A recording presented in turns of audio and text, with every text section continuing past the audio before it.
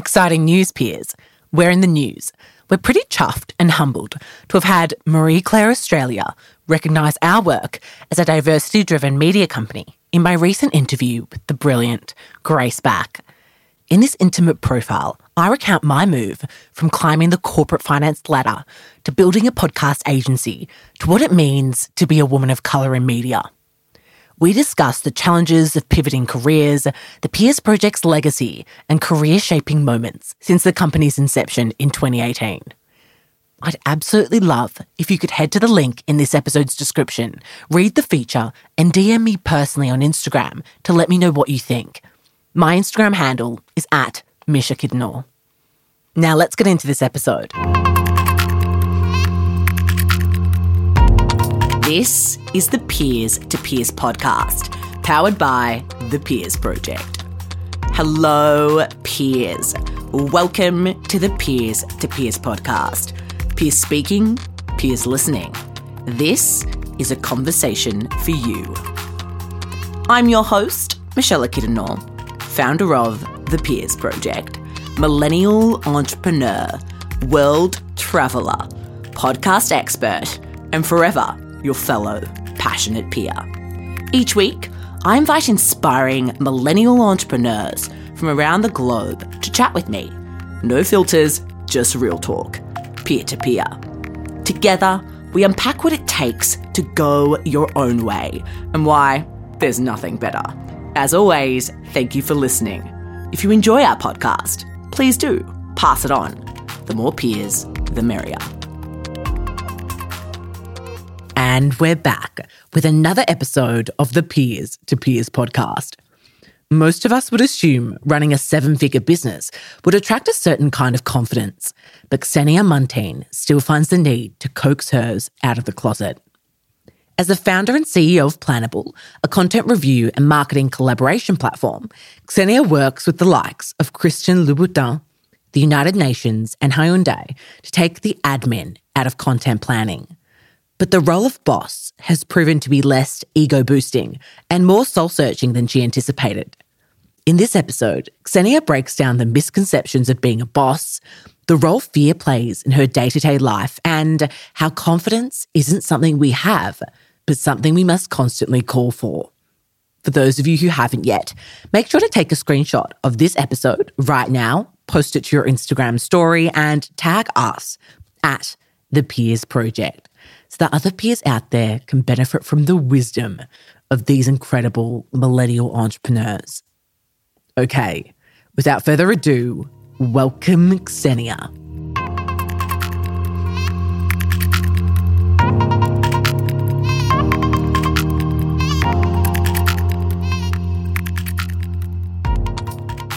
Xenia, welcome to the Peers to Peers podcast. We're so excited to have you on the show today. Thank you so much, Michelle. I'm excited to be here. Awesome. So, you and I connected recently via LinkedIn, and when I looked into you and all of the amazing work that you're doing in the business and the marketing space, I knew I had to have you come on the show. So I really appreciate you taking the time. Of course, I'm glad to talk.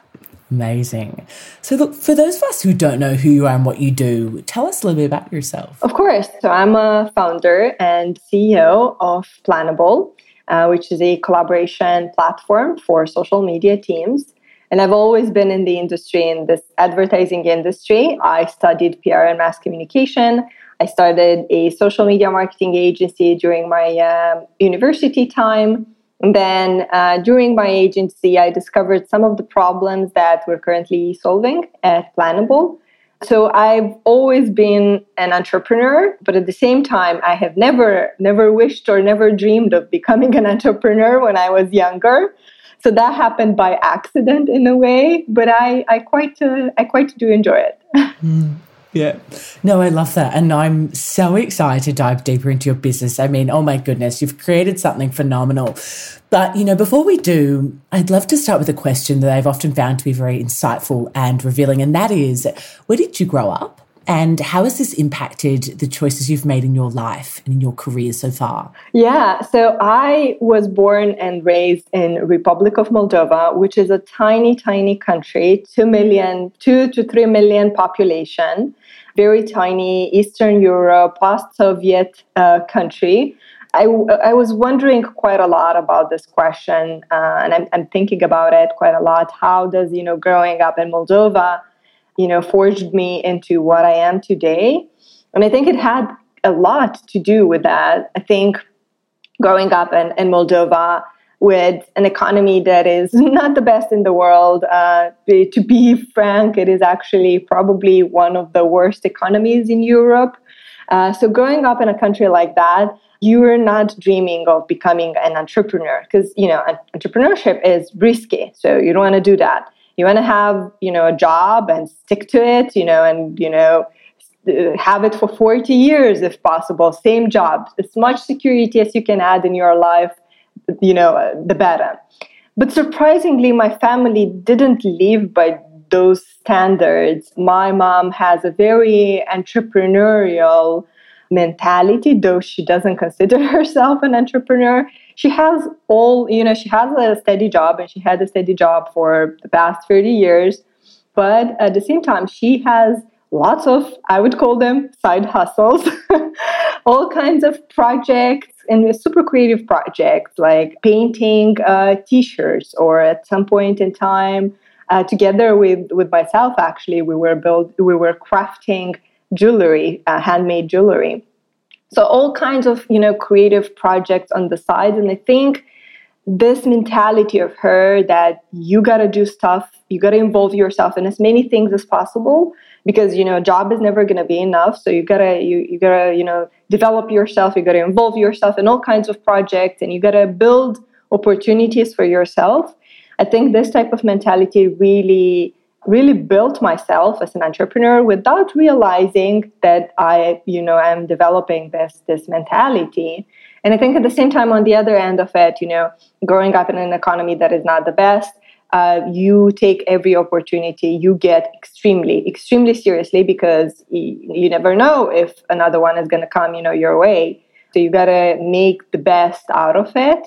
I think this built me as a very disciplined, a very organized entrepreneur, one that, takes every small opportunity, and makes it a mission almost. But at the same time, I do have issues with risk taking, which is extremely important. You gotta be able to, as an entrepreneur, it's not the best thing if you're risk adverse. And I am. That's something that I'm struggling with and trying to overcome as a founder. Oh my goodness, I find it so interesting. And I just, I think that it just so relates. And I love asking that question because, where we grew up and what our parents did and that influence, it really does play a huge role. You mentioned that, back in the day, you would collaborate on projects with your mom and, did that kind of happen all the way through kind of your teens? And then where did this desire to kind of go into PR, marketing, advertising kind of come from when, the time to head to university came about? Yeah. So I consider my mom my first co-founder because we had this, little, she's amazing.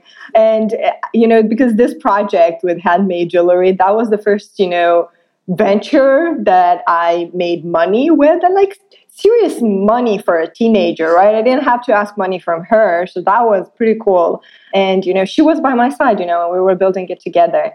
But my desire for advertising, I think it started very, very early on.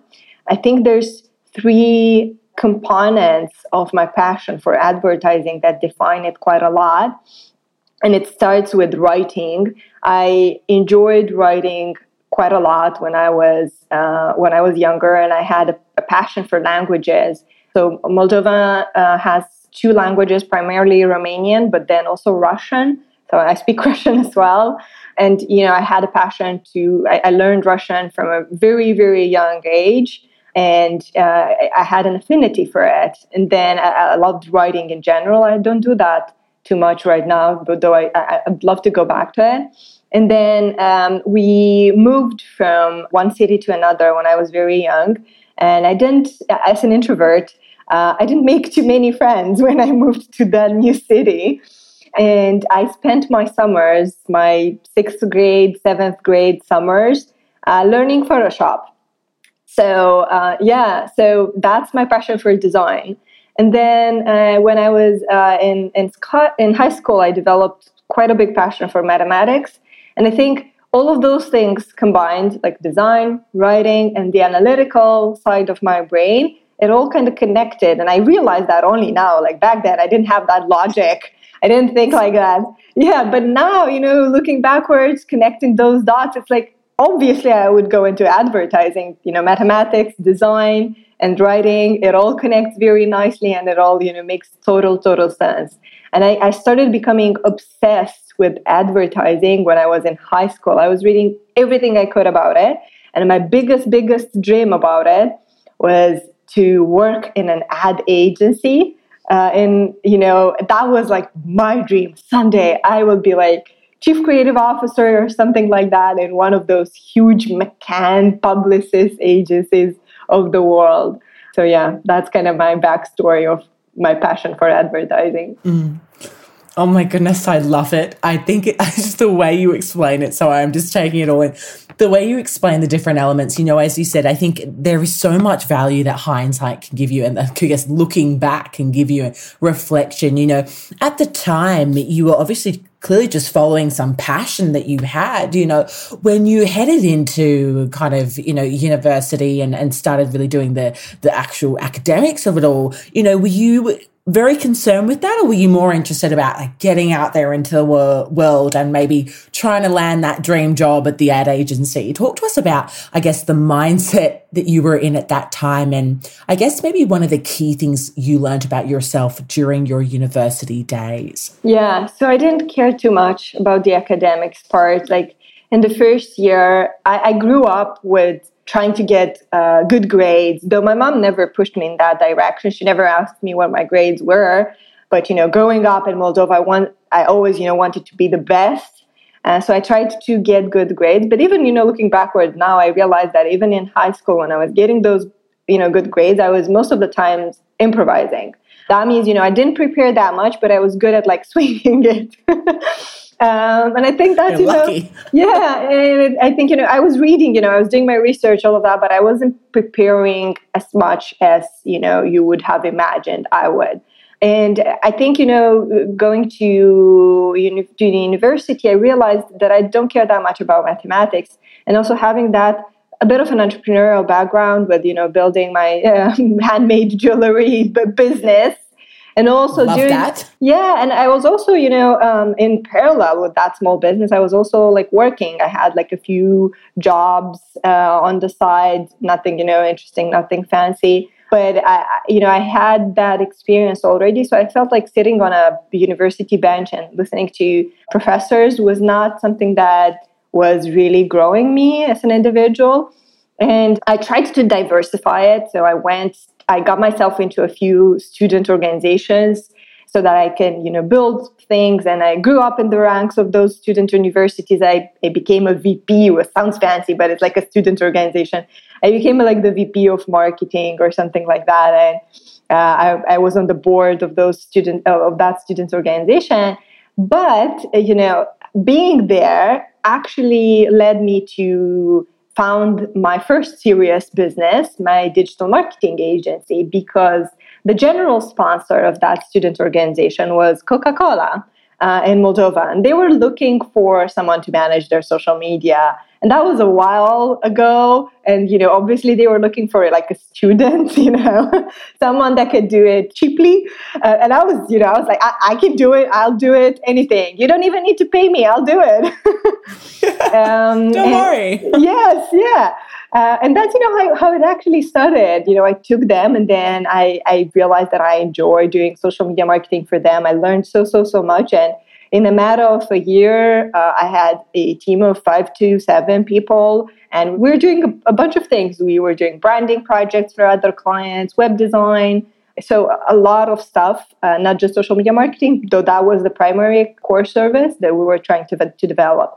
And that's, unexpected steps that you make in life that actually lead you to something bigger you would never expect. I find it so fascinating. I think the thing about you that I love and I find interesting is that is that idea of just throwing yourself into opportunities. I think so many of us, and maybe our peers out there listening are feeling this, many of us are afraid to stuff up and to do it wrong and to put our hand up. But then, oh my goodness, what if I just completely what if I'm not good enough? Where does your, confidence come from? And how can we get better at putting ourselves out there? That's such a funny question, because I do not think of myself as a confident individual. I honestly think I do have confidence issues so it's I realize that if you listen to me, I might sound very brave, just like leaping into opportunities. But it's not like that. I was leaping with fear into opportunities. So I had to coach myself and tell myself that I have nothing to lose. Everything's going to be okay, What's the worst that can happen? So I had to deal with those confidence issues, and I'm still dealing with confidence issues even today, building a business that is, 7-figure business, and I'm still struggling with confidence issues. The only way that helps me to deal with it is just by forcing myself to do stuff that I'm not comfortable with. I feel like the only way is to just put myself out there, and then it just becomes in time. You're not that much afraid. In time, it just becomes a thing you do.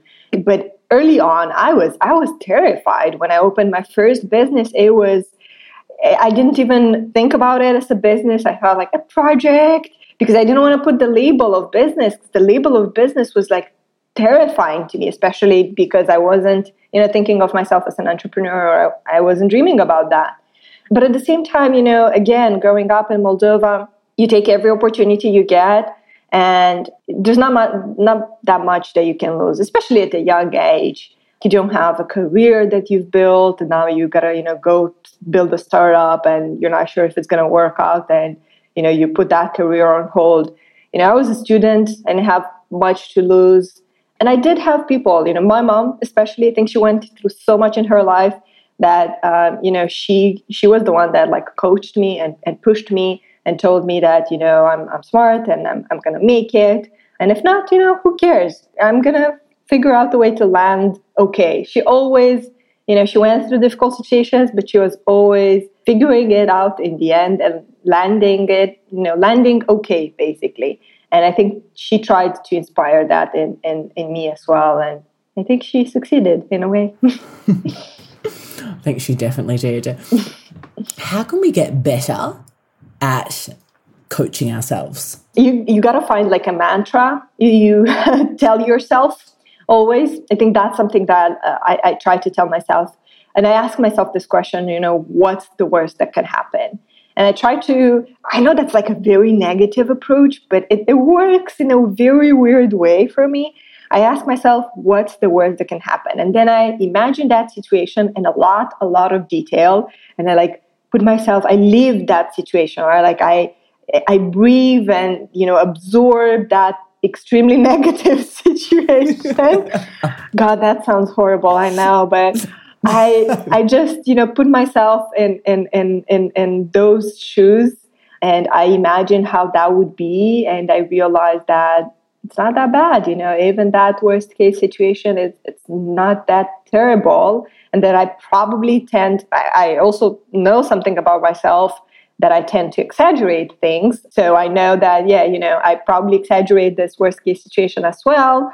So, that's how I get myself comfortable with doing, with deciding difficult things. But you got to find, that question or that mantra or that thing you say to yourself, either if it's what's the worst thing that can happen, or either, reminding yourself of all your past wins, reminding yourself of how good you are, the skills, the things you went through, and the fact that you always find it and figure it out for yourself. I think those are you just got to find what to tell to yourself, and, kind of like a pep talk. Oh, we love those pep talks. I know it's actually so important. I think, so many of our peers out there listening, really taking that in. I mean, I know I am, there are times where You know, you can just think, oh my goodness, this is a upward battle. And especially now during this COVID period, those of us in business, those of us starting hustles, side hustles, whatever it may be, you know, and I think it's just so important and it's just such a great reminder. Amazing. So I'd love to dive now a bit deeper into the story. So, you know, you're 20, you've started this like social media marketing company. It's going really well for you. You know, you've got 5 people working for you. It's all happening. You're working through the fear. You know, what happens next? You know, how does that then lead to, I guess, you know, the idea for Planable, which happened in 2016? You know, talk to us about that transition period there. Sure.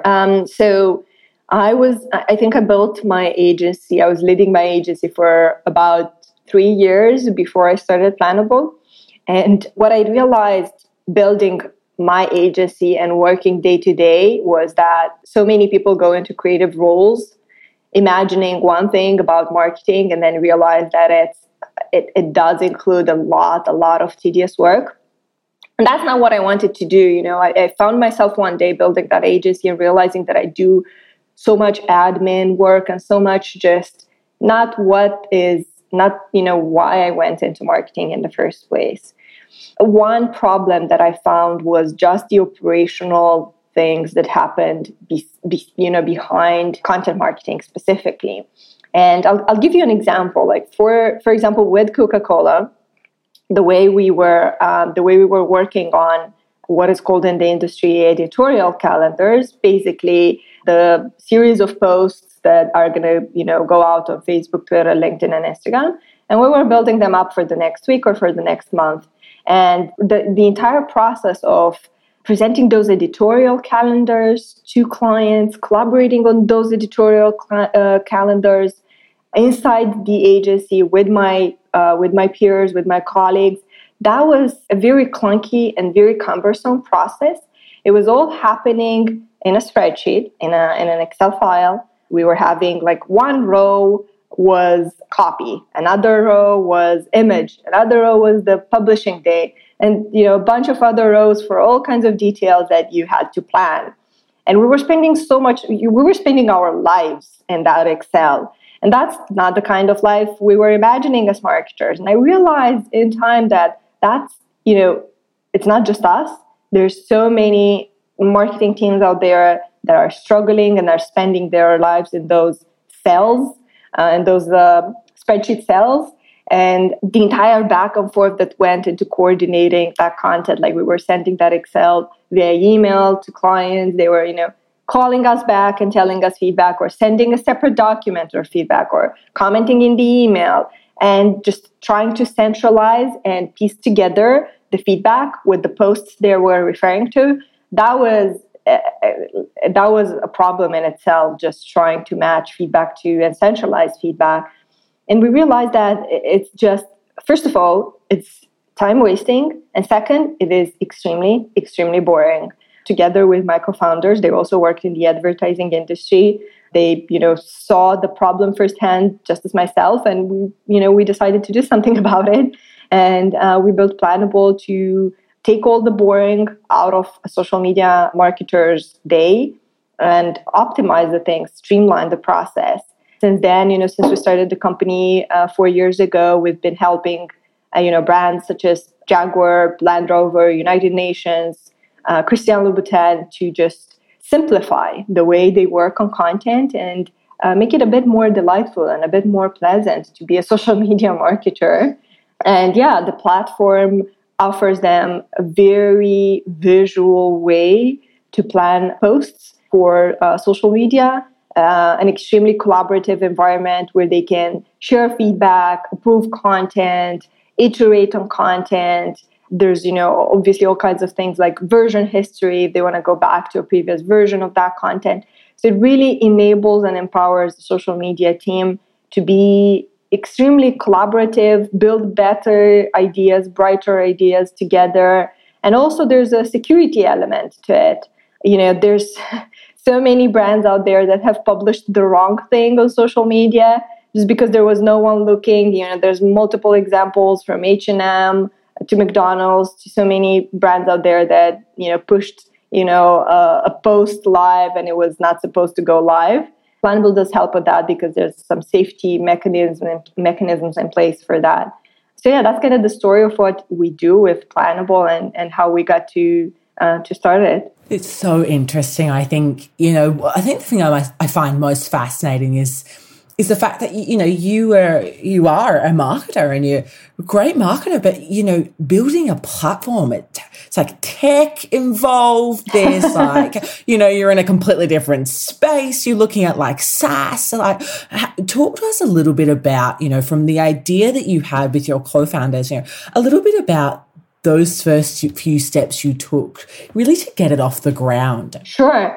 So I think the first thing we did, we were very, very lucky to be discovered by a startup accelerator that invited us to be a part of their program. And we went through that accelerator for about 4 months. We built the product, from zero. We had only like a few wireframes, a few mock-ups of how we imagine the product is going to look like. And in 4 months, we built our first version. I think I have some screenshots somewhere. And whenever I look at them, I'm like, oh my God, I'm embarrassed. But there's a saying that if you're not embarrassed when you launch, your first version of your product, you're launching too late. Yeah. So, that's what we did. We launched it. We were also forced to launch in a way we were forced to launch because the program had, like this demo day at the end, and we had to present it to a team. We had to present it to a jury and in front of an entire audience in a conference. And I think that forced us to go fast. We launched it on all kinds of beta communities. There's beta websites like Beta Page, BetaList.com. And we launched it there. We got a few beta users, a few hundred beta users that were, giving us feedback. And I think that is crucial to do in the beginning. Just have an audience that gives you feedback because you want to validate that, you're building something that people will want and something that people will love. We were our ideal users ourselves, considering the fact that I had a social media marketing agency. I knew the problems firsthand. But at the same time, you got to validate, even if you're in a lucky situation as I was myself, knowing the problems of the industry that I'm trying to build something for, even in that situation, you gotta validate it with your audience. Maybe it's just something locally. Maybe it's just something in your specific business. Maybe it's something extremely niche.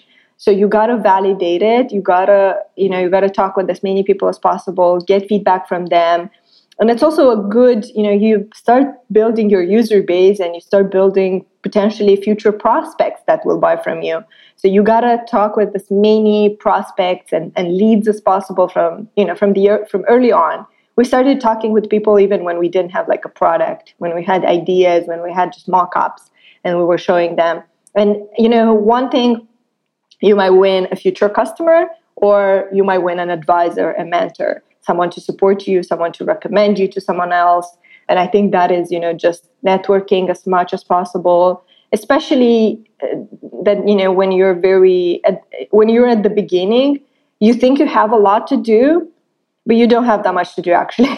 Like looking backwards, I realized that I was not as busy as I was imagining, So you do have a bit more time than you will ever have if it goes well. Yeah.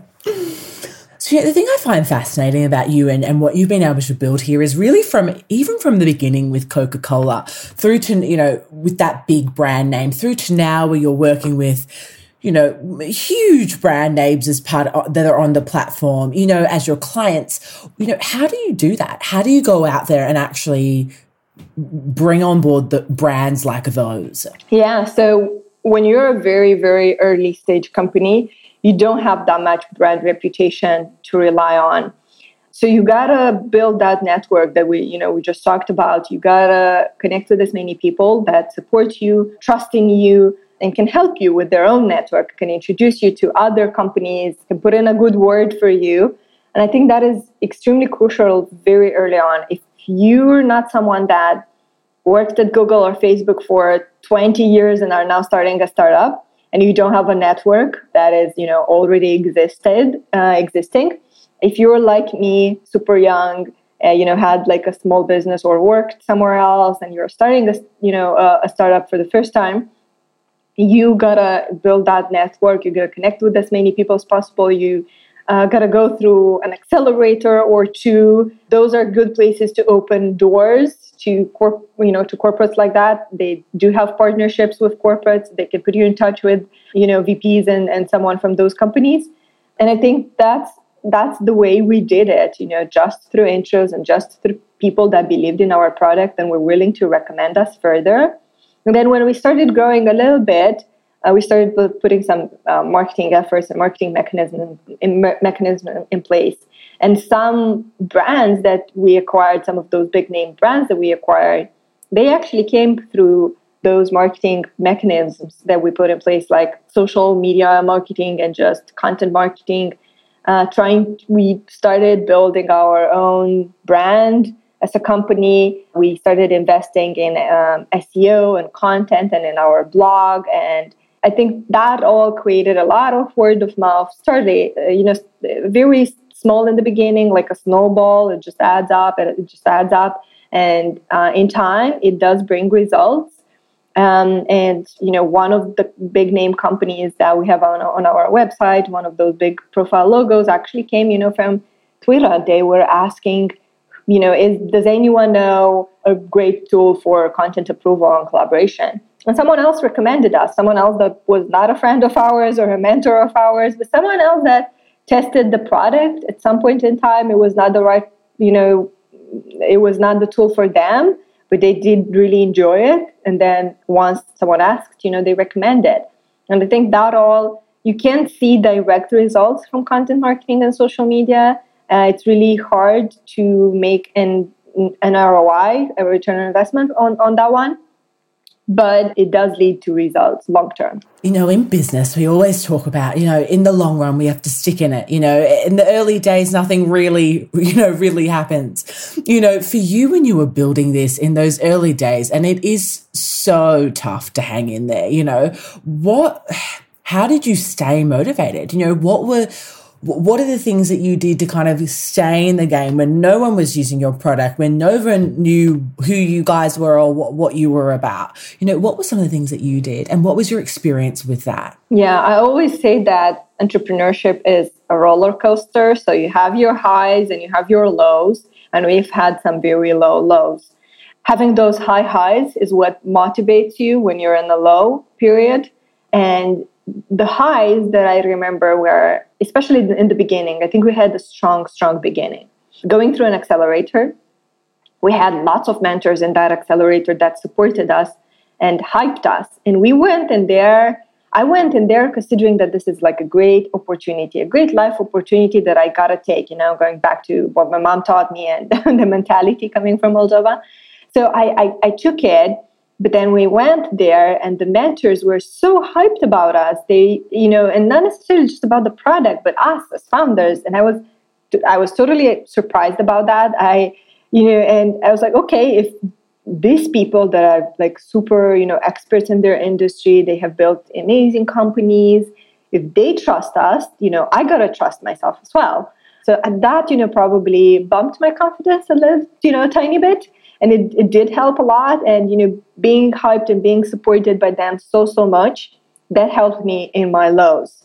I could always think about them, and I could always tell myself, if they believed in me, if they thought, I can do it, there's, a big chance I can, look, I have this entire support system. So, even though I wasn't necessarily talking to them, but that's something you could also do, talk to your support system, to talk to your past mentors as much as you can when you're in a low.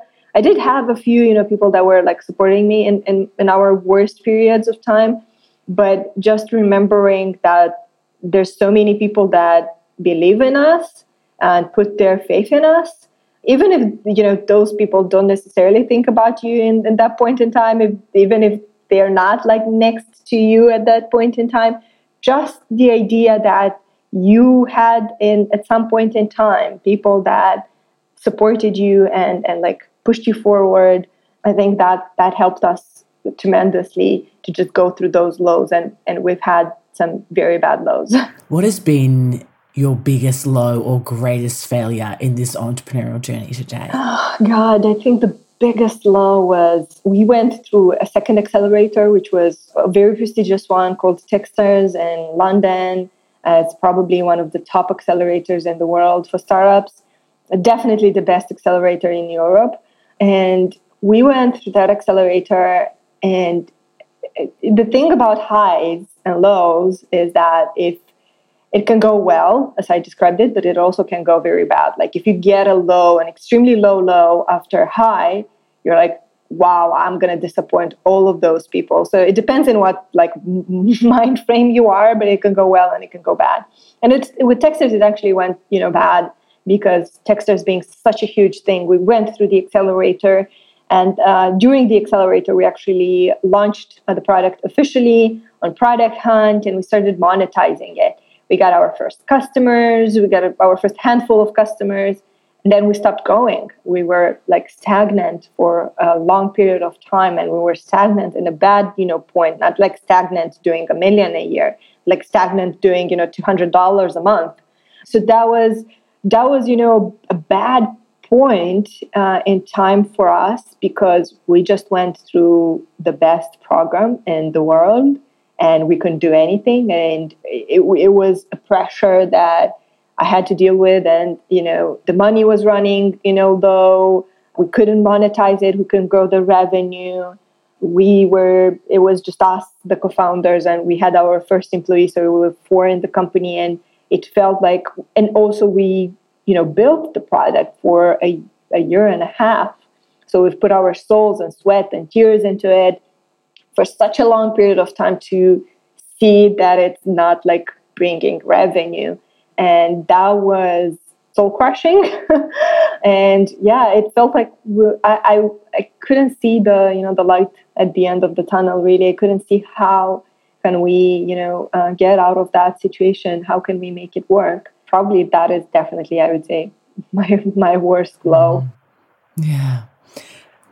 How do you stay sane during the lows? They're very tough. You don't. I didn't. But you're going to lose your mind a little bit. A tiny bit of your mind, you are going to lose it. But you do survive it, especially if you're not a single founder, if you have co-founders. Just talking about it, being transparent about it.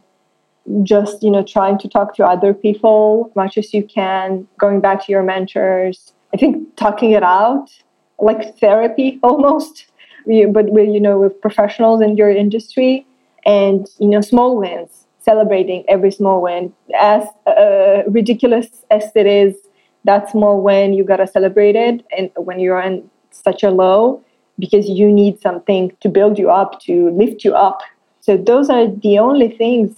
It's tough. I mean, it's really hard to survive it, and I think that's the inflection point where most of the companies, fail, and just the resilience. And I think that's the resilience. Again, going back to your first question about Moldova, what doesn't kill you make you stronger, and the politics and the economy of Moldova and everything that's going on, and my childhood, I think it does build a kind of resilience where you can go through hardships a bit more easily than you would go if you'd have a different storyline in the beginning of your life. So yeah, I guess just grinding through it is the only way, and celebrating every small thing you can. I love that. And I'm sure your mum was like standing on the sidelines being like, no, you can do this. You've got this. Like, there's no way you're quitting now.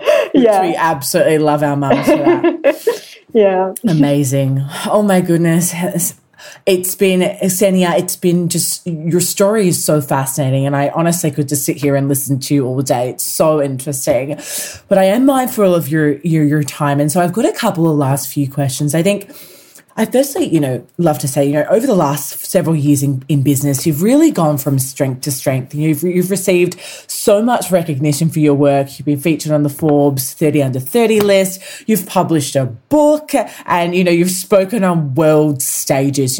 What are the 3 key pieces of advice that you would give our peers out there listening that you wish you got when you were just starting out? As cliche as it would sound, the first one is never give up. And never give up in a way that, think about it, as long as you survive, as long as you continue, you're going to make it at some point in time, right? As long as you grind through it, as long as you continue going, as long as you survive, at some point in time, you're going to make it work. And in one way or another, maybe it's going to be a totally different business, but you are going to make it work as long as you survive and as long as you go through it. That's how I think about never giving up. And not necessarily never give up on that specific idea that you have in mind, but never give up on continue building something and growing and pushing forward.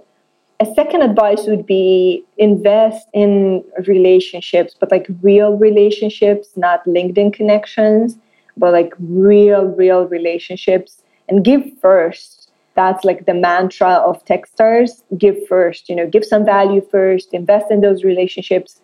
Even when you're not seeing something you can get out of it, invest in it. It's going to pay off at some point in time. And then the last one would be very careful with who you surround yourself.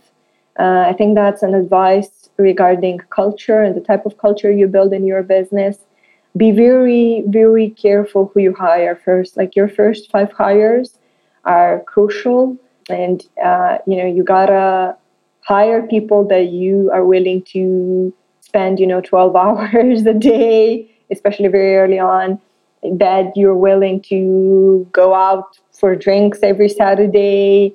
You almost like friends in a way, but not in that regard, talented people that you enjoy spending time with, that challenge you and that, just compliment you in a way. And my thought, I'm thinking generalists. Very early on, you gotta hire generalists because you gotta be versatile in a startup. Everyone needs to be able to do a bunch of different things. But be mindful of who you surround yourself with very early on. Look, I just want to take a moment to acknowledge you and all of the phenomenal work that you've done and that you're doing for showing us, and particularly us women, that, if we've got this ambition, if we've got this quote unquote dream, that we can actually go out there and make it happen for ourselves. And for that, we really appreciate you. Thank you. Thank you so much. Of course. So look, the final question is how we finish every episode of the Peers to Peers podcast. And that is, what is the value of pursuing what you're most passionate about? Life meaning. Yeah. Sure. Just feeling like you're building something that will last, that will outlast you. I think, just finding your meaning. That's the only one. And also I think something that I'm thinking quite a lot about, building your own business and pursuing your own passion, your own dream, gives you the opportunity to pick who you work with, what people you surround yourself. And I think, that's probably the biggest advantage of building something of your own.